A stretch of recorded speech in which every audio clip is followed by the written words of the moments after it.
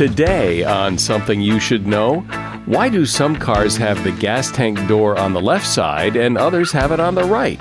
You'll find out. Then a lot of people complain a lot, and it doesn't do anybody any good.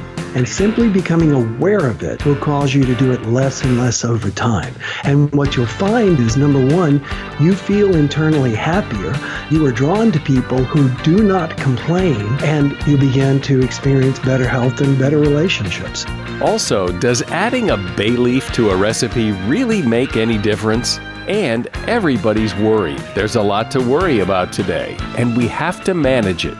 There's good worry, there's smart worry, but then there's overwhelming worrying. So we're trying to strike that balance between being proactive versus not worrying about things we can't control. All this today on Something You Should Know. Microsoft Teams is helping a bicycle company reinvent the way that they work. We make bicycles for everyday riders. Once the pandemic hit, we started doing virtual visits. All of a sudden, we could open up our showroom to customers around the world. Learn more at Microsoft.com/Teams. Something you should know. Fascinating intel, the world's top experts, and practical advice you can use in your life. Today, Something You Should Know with Mike Carruthers. Hello, welcome to Something You Should Know. It's interesting what you can think about when you have a lot of time to think, which many of us do, since we are staying at home so much with not a lot of places to go and things to do. And one of the things that I thought of the other day, so I did a little research, is why is the gas tank door on some cars on the driver's side, and on other cars, it's on the passenger side? Many people believe that it was designed that way so that people can pull up to both sides of the gas pump when they need gas. After all, if every car had a gas tank door on the same side, then we'd all want to be on the same side of the gas pump. But that's not really why. The placement of the fuel door is mainly a factor of fuel tank design, location, and underbody packaging, according to a spokesperson at Nissan. With all the structure and components located underneath the vehicle, engineers quickly encounter restrictions as to which way the filler tube can go. So some go left and some go right. American drivers prefer the gas tank on the left, while drivers in the UK and other left side of the road countries prefer it on the right. And that is something you should know. I bet if you put your mind to it, you could sit down and come up with a lot of things to complain about, especially now. And I bet you know people who tend to complain a lot. Yet, when you think about it, complaining is not very productive, doesn't really do much, and it alienates the people who have to listen to it. There's a great quote on my next guest's website that says that complaining is a lot like bad breath. It's easy to recognize it when it comes out of someone else's mouth, but it's not so easy to recognize it coming out of our own mouth. In 2006, Will Bowen was the minister of a small Midwestern church, and he challenged people to go 21 days without complaining. Will gave out purple rubber bracelets to people, urging them to put the bracelet on either wrist and then switch it to the other wrist every time they complained about something, with the goal of not having to switch it for 21 straight days. Since then, over 11 million bracelets have been distributed. In fact, the 11 millionth bracelet was presented by Will to Maya Angelou before she died. Will has become a real expert on the topic of complaining, why it's harmful, and how to stop it. And at the end of our discussion, I'll tell you how you can get one of Will's bracelets if you would like to take the 21-day challenge. Hey, Will, welcome. Welcome to Something You Should Know. Hi, Mike. Glad to be here. So explain why we're talking about this, because, complaining is kind of like air. It's just there. People complain all the time. You're always hearing people complaining. It just is what it is. So why do you think it's important, and why did you take this on as really your life's work? It is so ubiquitous. We are literally surrounded in it, drowning in it in many ways. It's around us all the time. And we don't realize the negative effects of complaining. We don't realize what it does to our health, to our relationships, to our career, and more importantly, to our mental focus. A lot of people seem to think, well, someday I'll get control of my mind and I'll be able to think positive thoughts and I'll only speak positive things. I find it's easier to control what comes out of your mouth often than what goes on in your brain. And when you change what comes out of your mouth, it's like your brain rewires. You literally, the number one thing people say to me when they take my 21-day complaint-free challenge is they feel happier as a result. And so I think happiness is the one thing we all want. And it's the sort of expressway there is to give up complaining. And so when you just said that we don't realize how complaining can affect our relationships, our health, our career, how does it affect our relationships, our health, and our career? When it comes to our relationships, what it's found is that complaining about somebody, I grew up in the 60s when all the comedians on TV were complaining about their wives. And that's still kind of a common thing. The challenge is that to complain about someone to our friends or whatever, to even try and be funny, we must first focus on some negative aspects of that person. Those aspects that we focus on tend to get elevated in our own minds. They become bigger. They become more frequent. We notice them because we're looking for them. And so when we complain about somebody, we find our focus in that person looking for things to complain about. Now, the other person can sense that, and they don't like being the object of your looking for things to complain about. It can make them feel very uncomfortable. So complaining about somebody causes us to look for challenges. And complaining to somebody drags down the energy in the relationship. I remember reading a study, I don't remember exactly who did it, but they studied groups of teenagers who built their relationships around complaining. They complained about their fellow kids at school. They complained about teachers. They complained about homework. What they found interesting was even the groups that bonded together through complaining tended to ostracize the person who complained the most. So complaining tends to separate us as people as far as relationships goes. As far as health goes, there's actually been a lot of research done on this as well. And what they have found is that complaining causes your adrenal cortex to pump out the stress hormone cortisol, which can make us fat, can make us have heart attacks, high blood pressure, heart attack, even a stroke. And I read one study that talked about how complaining causes people who complain frequently have a lot of the same emotional and mental characteristics as people who have Alzheimer's disease. They tend to be irritable, have trouble thinking clearly, etc. So there are a lot of the biggest challenge I find with complaining, though, is that it's like a negative soundtrack that we're doing all the time. And we're doing it really to get our unmet social needs met, and we don't realize it. And at the same time, it's actually creating problems for us. I know people, and I'm sure everybody knows people who, if you think about it, if they didn't complain, they wouldn't say anything. And maybe that's a good thing, but that there are some people that are just seemingly wired to complain. They find fault in everything. And you're talking to one of them. Not so far. In my previous life, I was probably one of the most negative complaining people ever. And my book, A Complaint-Free World, is based around the idea that people complain for 5 reasons, GRIPE. The G in gripe is get attention. my default mode in dealing with life, people, etc., and the people, I was very much like the people you're talking about.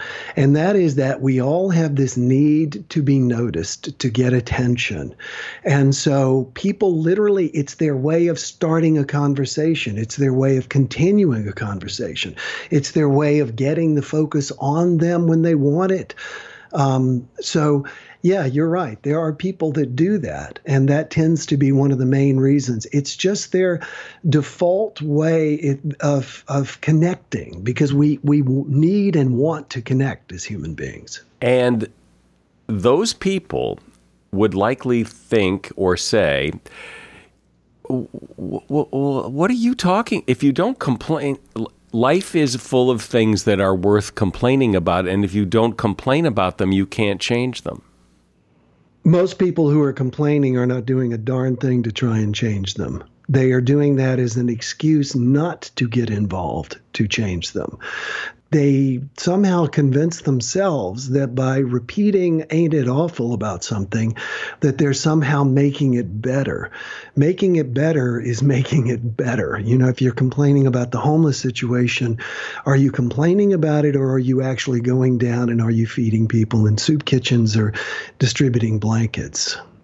Do you consider it complaining that if you know, okay, I come home from work and had a bad day, and I say, you know, I had this interaction with Bob, and Bob really gave me a hard time, and I'm just kind of relating the events of the day. Is that complaining, or is that just relating the events of the day? You know, that is such a wonderful question. That's probably the question I am asked the most. Because you can say something and it be a complaint, you can say something and it not be a complaint, and it has to do with your energy behind it. In other words, if your energy is, how dare this happen to me? Eckhart Tolle says in his book, A New Earth, you know, you can ask your waiter to heat up your soup and stick to the facts, or you can say, how dare you serve me cold soup, with the same words. It all has to do with what's coming out of you. And we all need a primary attachment figure, someone we share everything that goes on with us, including how we're feeling about it. But we can state our feelings, we can state our events without having to be in a drama to which we are the center of attention, which a lot of people do. A lot of people get home and it's like they compete to see who had the worst day, you know, and the other person's like, you win. Right. Yeah. Well, I could tell you I had this bad interaction with Bob, or I could start by saying, you know, this guy is such a jerk, and I have just made it a complaint. I'm complaining. Exactly. Yeah, that's exactly right. And if you do that, and if you have always done that, how hard must it be to stop doing that? I mean, if that's how you're wired, or that's how you've wired your brain, or that's how you've wired your communication, how do you ever stop? That is why it took me 4.5-5 months to complete the complaint-free 21-day challenge the first time, and over 6 the second time. I waited several years, almost 10 years, and did it again. And it literally means finding a new way of communicating. And so I have learned now that, because I still have social needs, I want to meet with people as well. And so if I'm speaking at a conference, which I speak at association conventions and conferences all the time, if I'm on the elevator with somebody and we've all had a shared experience that's negative, like a lot of rain or something like that, in the past I would have, said something about it raining. Now I say something like, what are you enjoying most about the conference so far? Or something that I know that I like. Hey, how did you like this morning? I literally had to find a new way to communicate with people so that I could get my social needs met, to learn to talk about good things rather than bad things that were happening. But it's possible. But what happens when you have bad things happen? Like you just like you just mentioned, you're at a conference and you're walking from one building to the other and you get caught in a downpour and it's raining and you get in the next building with the people you're walking in with, it seems natural you would say, oh my God, that rain was terrible. It was, I mean, is that a complaint or that's just commenting on what just happened? That is just commenting on what is happening. Now, picking up the phone and calling your wife, girlfriend, dog, whatever, and saying, can you believe this happened to me? That's complaining. There's one thing about commenting, and you can even tell them later, but the complaining is always about how dare this happen to me, this should not have happened. And there's a way of saying, like the way you said it, no, I would not consider that a complaint at all. I would agree with you. If I was standing next to you, I'd say, yeah, that came out of nowhere. I mean, that we're having energy and we're stating facts, but we're not saying, of course, I wear my new shoes on today for the very first time, and then we get caught in this storm. That's the kind of complaining that we hear so often, and that's the kind of complaining that I'm working to eradicate. Why? What harm does that do? Well, if I gripe about my new shoes that I just spent all that money on and I just kind of let it out, what's the harm? The interesting thing is we think that we're letting it out. We think that human beings are like a dryer, a clothes dryer that needs to vent. We really are not. What we do is we actually we're upset about the shoes, but we increase our own upset about it when we turn around and engage others and attempt to get them upset about whatever it is we're going through. We're talking about complaining, and my guest is Will Bowen. He is a speaker, a blogger. He is also author of the book, A Complaint-Free World. Do you own or rent your home? Sure you do. And I bet it can be hard work. But you know what's easy? Bundling policies with Geico. Geico makes it easy to bundle your homeowner's or renter's insurance along with your auto policy. It's a good thing, too, because you already have so much to do around your home. Go to geico.com, get a quote, and see how much you could save. It's Geico Easy. Visit geico.com today. That's geico.com. So you own or rent your home, right? Sure you do. And I bet it can be hard work. You know what's easy? Bundling policies with Geico. Geico makes it easy to bundle your homeowner's or renter's insurance along with your auto policy. It's a good thing, too, because you already have so much to do around your home. Go to geico.com, get a quote, and see how much you could save. It's Geico Easy. Visit geico.com today. That's geico.com. So, Will, if you're one of those people who typically complain, something happens and you just knee-jerk reaction is to complain about it, well, what's the process? How do you start to not do that? And what do you do instead? How do you find things to say that aren't complaints if that's what you've always done?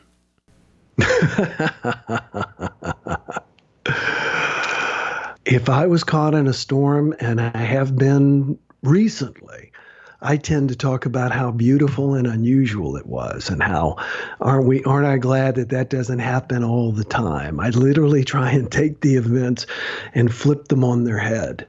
And a lot of times people seem put off by that, and most of the time people seem appreciative by that.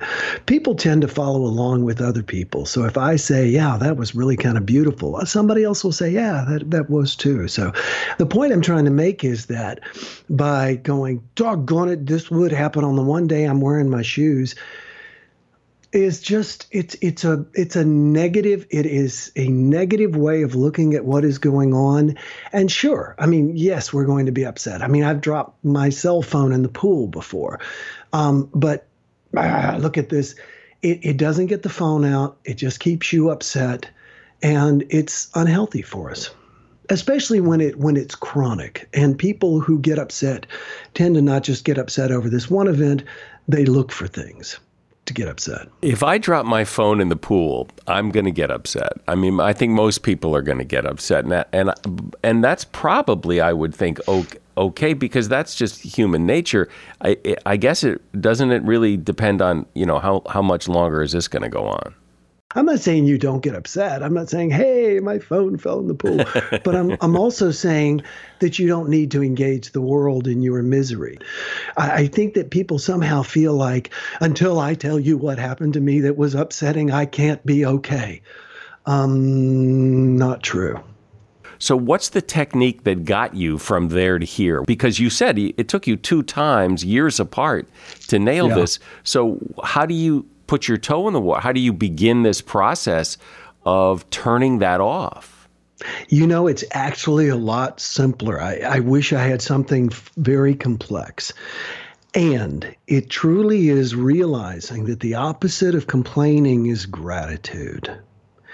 And so literally, where in the past I might have complained about something which still might be my first response or something like that, instead I try to express something for which I am grateful for.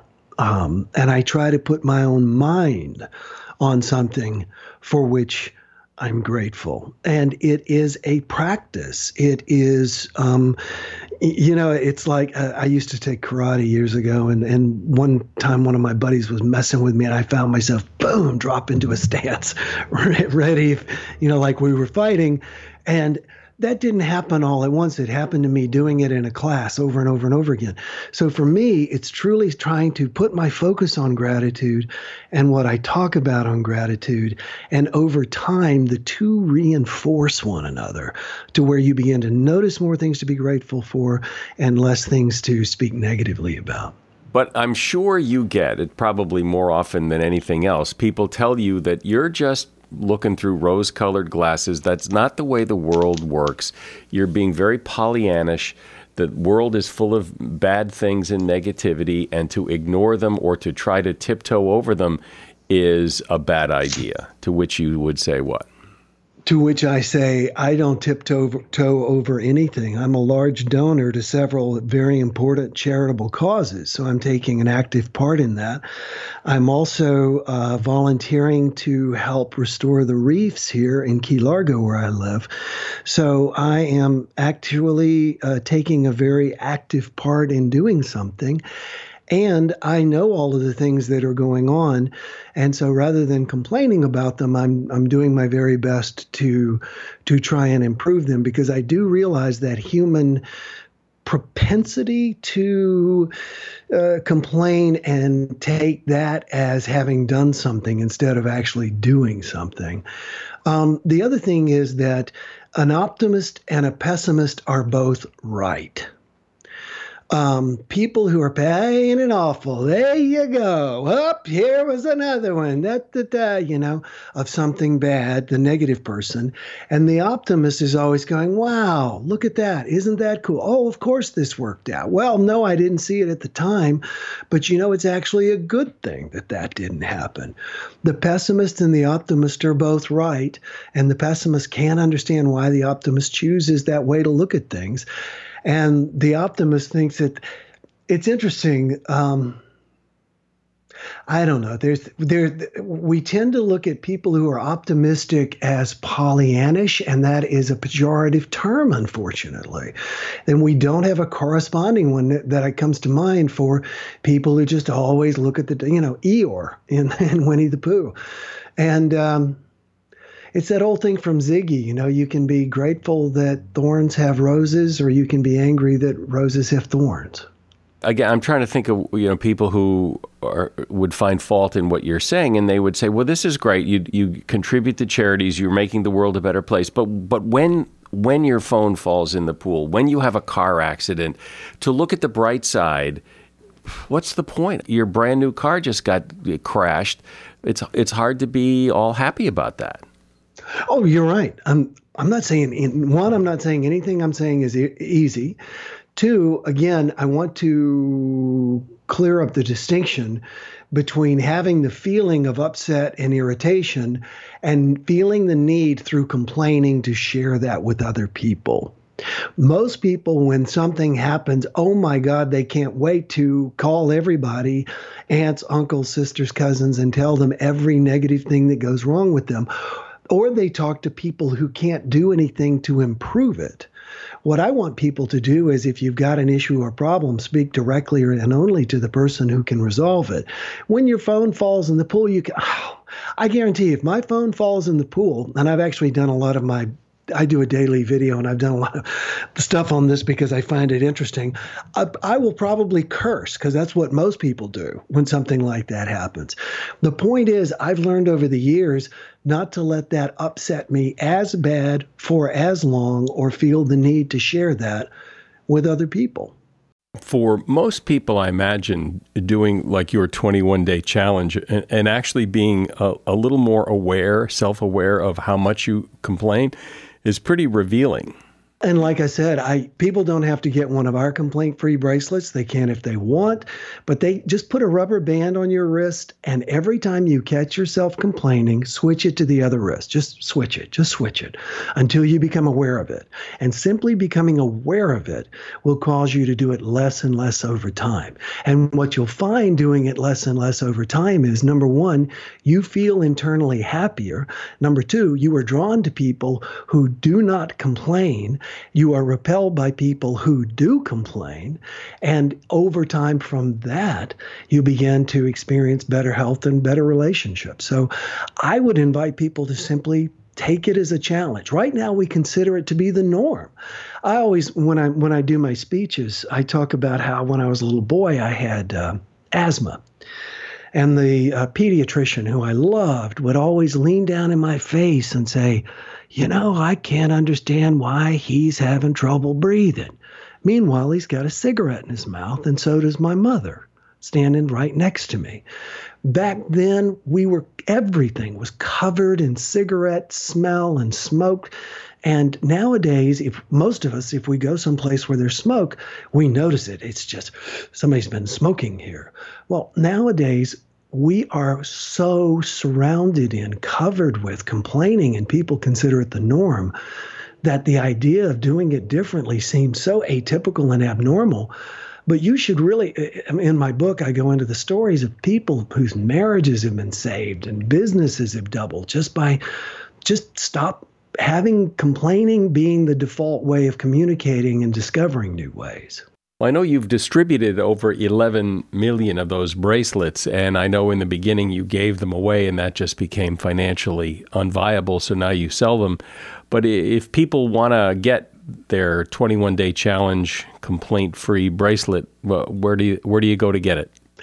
At acomplaintfreeworld.org. That's acomplaintfreeworld.org. Well, I really like topics like this that are so pervasive. I mean, this applies to everyone. We live in a world full of complainers, and we're either complaining or listening to somebody else complaining. And it's, I think, really interesting to kind of peel back the layers of the onion and really see what's going on and how to stop it. Will Bowen has been my guest. If you'd like to find out more about Will, in addition to getting the bracelet, if you like, you can check out his website, which is willbowen.com. Thank you, Will. My pleasure. Great talking with you. As we age, you can start to see it in your face and feel it in your bones. There are creams that claim they'll give you younger skin and energy shots that'll give youthful energy.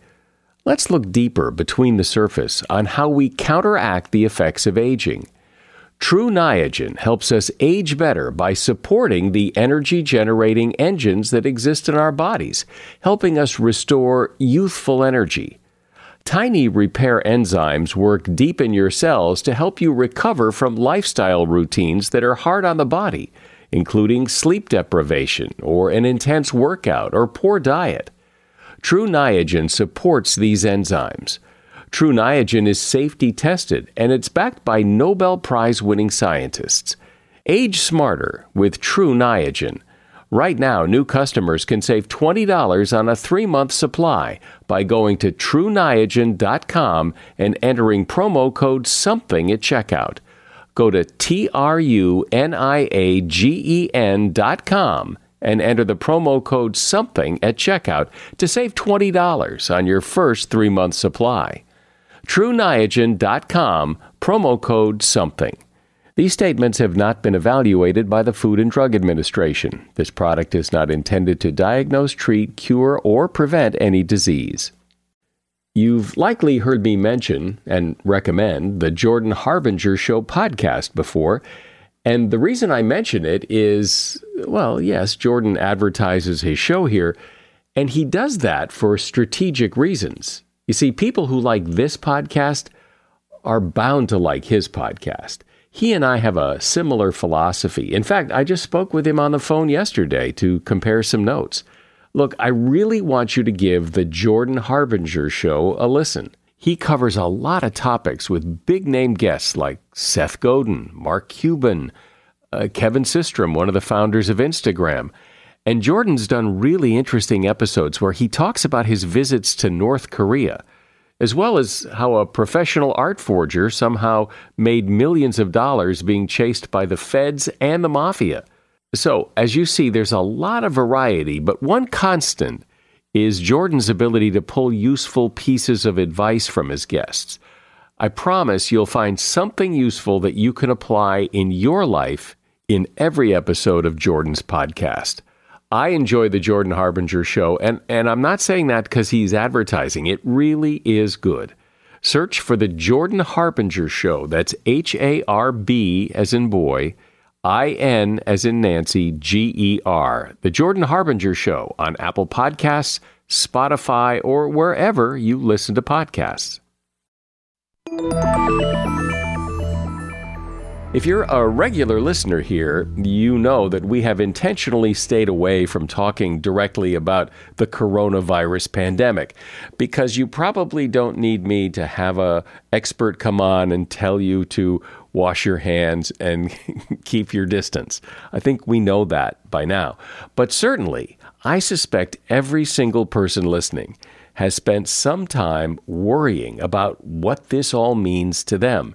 And these are real worries about money, health, family, and all that worry can be draining. So let's take a few moments and focus on the worry and what we can do about it. Here to help do that is Catherine Tristan. She's an assistant professor of medicine at Washington University School of Medicine and author of the book, Why Worry? Hi, Catherine. Well, thank you, Mike. I'm delighted to be here. So when you think about this, I mean, we're all worried, but we're worried in a way like we've never really worried before. In some ways, we're not even sure what we're worried about, and we worry about that, the uncertainty. So there's a lot of worrying going on.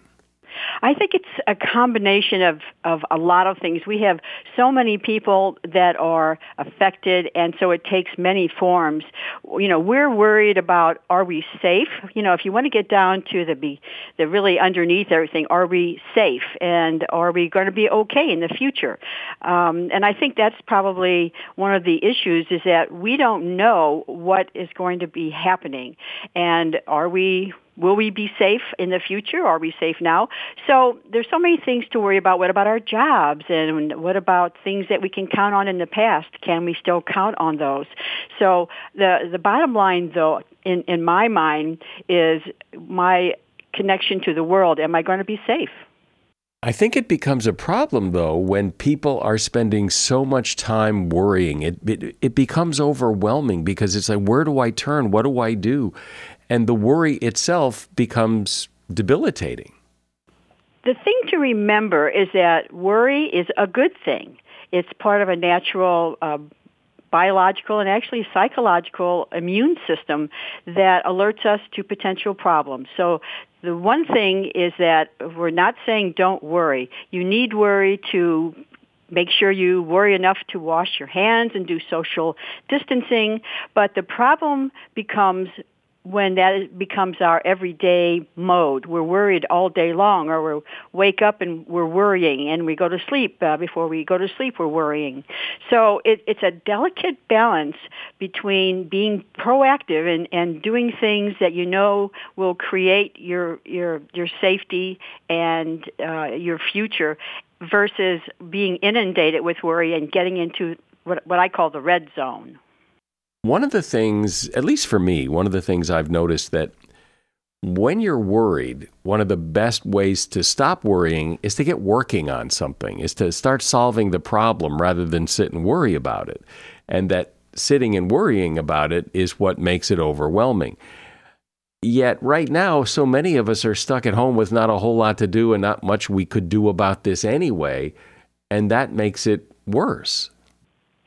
Absolutely. And I think that is a very good point, because worry is usually about the future. Right now you're probably okay and you are worried about what's going to be happening. So the more steps you can take to help you feel and actually in a concrete way help you get through what will be the future makes the most sense. Action is very good idea, whether it's your finances, whether it's getting papers in order, whether it's how your job is situated right now, what you might do if you lose your job. All those things are action points that we can be working on right now. Being proactive and solution-oriented is the best thing you can do when you're over-worrying. And it's easy to over-worry because if you turn on the TV, that's all you get is death and dying and sickness and economic problems and businesses closing, and there's a lot to worry about. Well, and the news cycle has to continue. And what do they have to talk about right now is just what is wrong and what is happening. So what I found is that I listen to enough news to be intelligent about what is going on today. But then I actually just turned it off. I was watching the newscast and they were listing county by county by county in Missouri, where I am from, and the number of cases, the number of deaths. And this was going on for a minute or two. And I thought, I don't really need to know that. That actually bothers me. That's not going to help me to know that. So I think you listen to things that will help you and know when to turn off the news. What else can people do? What are some steps people can take if they're feeling a little overwhelmed by worry?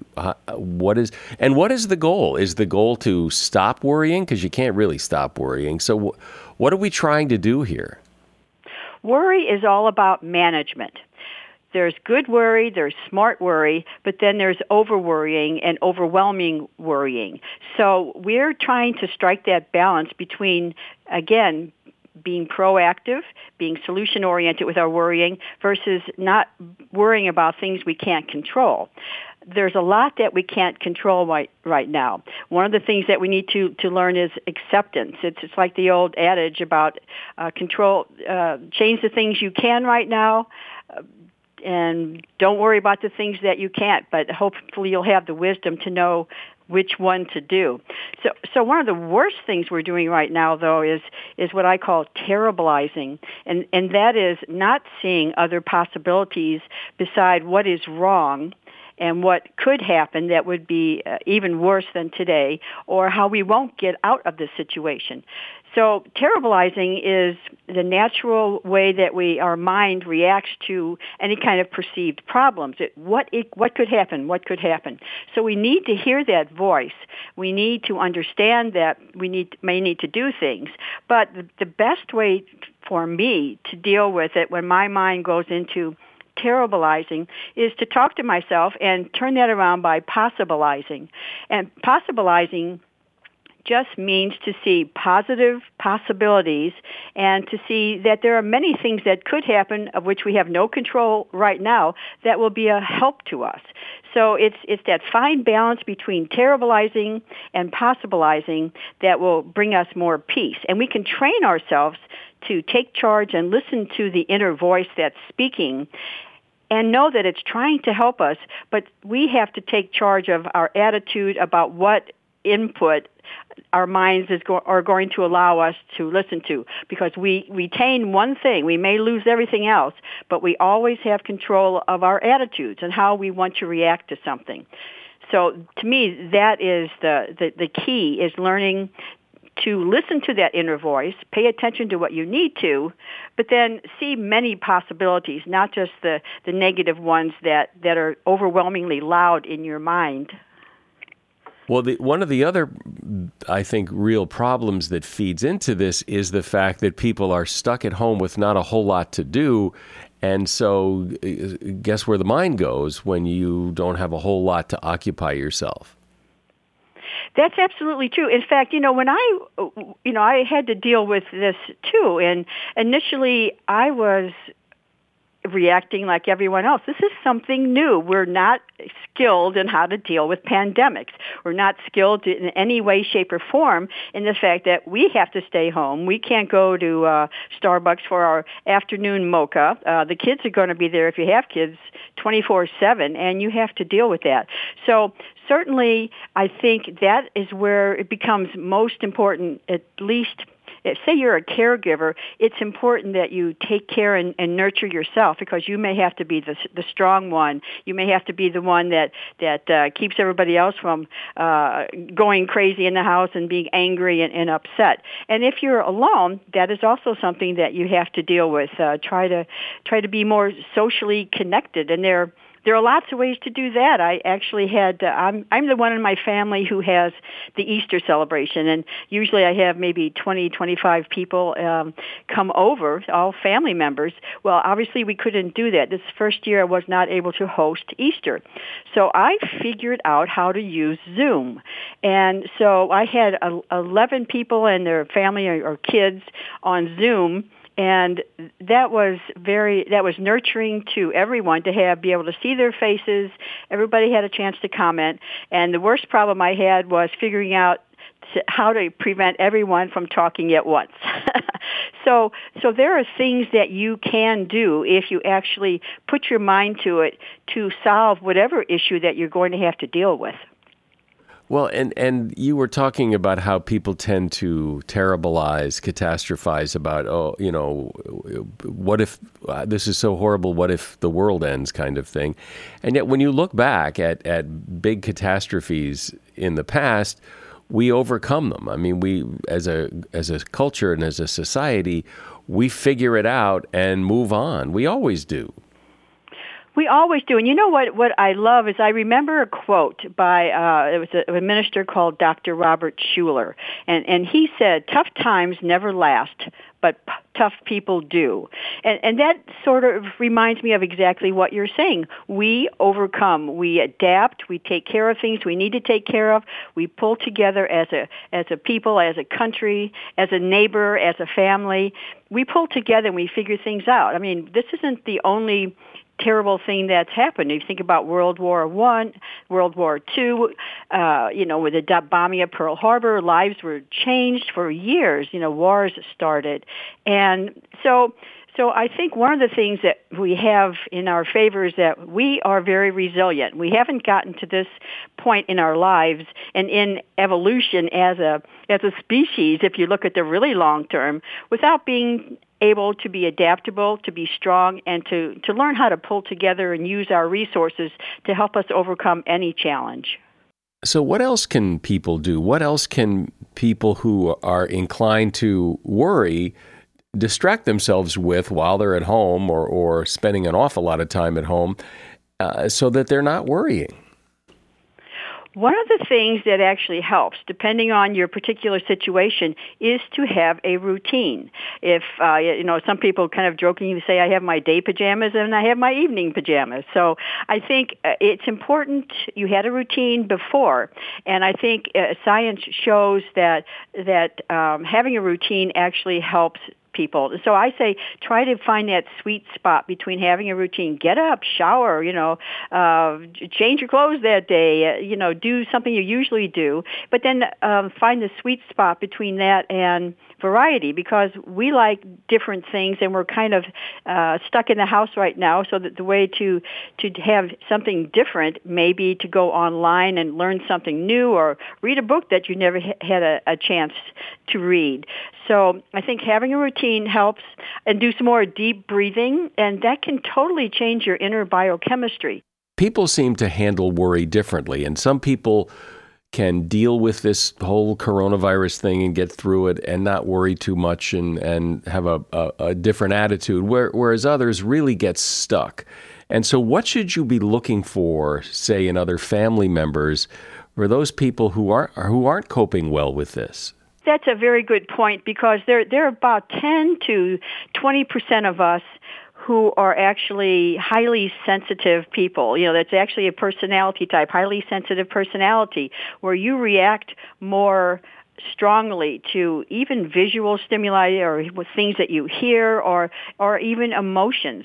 So we're going to have a spectrum. If you have a group of people in the house, you'll have a spectrum of people like whatever, and other ones who are uptight all the time.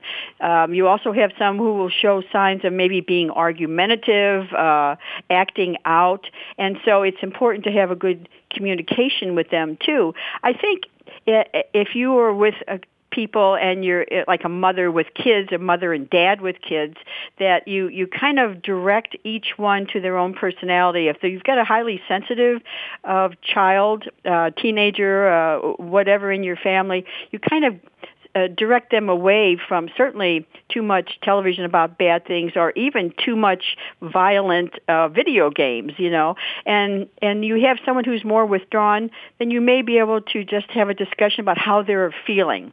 One of the things, an easy way to communicate if you have disagreements too, is to discuss what is you're bothered by, and when you did whatever, I felt this way.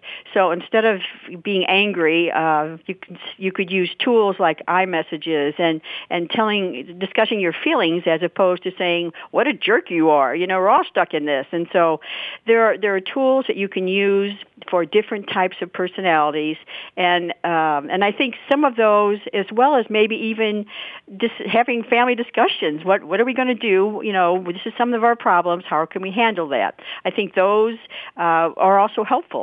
You mentioned routines and the importance of routines, and I imagine people's routines have been disrupted. I mean, mine certainly has. Everybody in my family, life is different now. We don't do the same things at the same time every day, and I imagine that can cause problems. Well, just on a practical side, that what's really important in our lives and how we feel day to day is, are we getting enough sleep? It seems so natural to think about that, oh, sure, but a lot of times, especially with the situation, you may wake up at night and not be able to get back to sleep. You may wake up early and start thinking. I mean, have done the same thing, where your mind is a little, your conscious mind seems to be a little more asleep, and your worry side comes out and is very loud. So I think getting enough sleep is important. If you find yourself waking up, have a strategy. What I was doing when I was waking up is I was immersing myself in some wonderful memory, like being on vacation, visiting my sister in the Bahamas, just the beautiful color of the water and the clouds and the warmth on my face. So I countered the worry voice if I woke up, so that I would go back to sleep. So getting enough sleep, and also eating well. And again, seems like such a practical thing, but if you're filled with cookies and sugary, salty things, it doesn't help your overall body as well as your mood and emotions. Then if you eat better foods, you can, embargo junk food. That means don't necessarily take it all out, because we all like something a little sugary and or salty, but try adding bananas or things, turkey, which chamomile tea, all those things contain natural relaxants. So sleeping and eating well.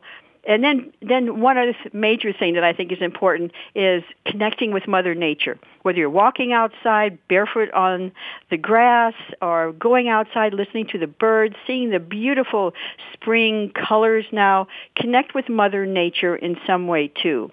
And those three things, as well as the mental tools that you will be needing to use, are just practical ways of keeping you grounded, keeping you centered, and keeping you coping with what you'll need to do for the short term at least. Well, I know for a lot of people that during this whole coronavirus thing that worry is a frequent, if not constant, companion, and it's good to get some strategies to better cope with it. My guest has been Catherine Tristan. She's an assistant professor of medicine at Washington University School of Medicine and author of the book, Why Worry? There's a link to that book at Amazon in the show notes. Thanks, Catherine. Thank you, Mike. Bye. This is probably not the most important, urgent topic given our current situation, but if you've spent any time in the kitchen and cooked a recipe, you've, I'm sure, come across a recipe that included in its list of ingredients a bay leaf. And you probably put the bay leaf in whatever it is you're cooking because it says to. But really, does it matter? I've always wondered if this whole bay leaf thing was a scam because, I mean, how much difference could it actually make? Would anybody notice if you didn't put in the bay leaf?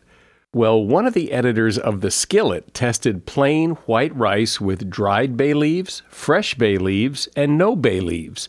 And what she found was there was something. She says bay leaves are all about complementing their surroundings. They round out the dish they're in without hogging the spotlight, especially if there aren't a whole lot of bold flavors in the mix. She said if she was making a hearty beef stew or some other rich dish, she wouldn't panic if she ran out of bay leaves. The analogy she used is dryer sheets. If you ran out of dryer sheets, you'd still dry your clothes and they'd be fine. They might not be as soft, but they'd still be fine, and it isn't that big a deal. And the same could be said of the bay leaf. And that is something you should know. We are here every week with new episodes, and I hope if you have a chance, you'll share them with your friends. I'm Mike Carruthers. Thanks for listening today to Something You Should Know.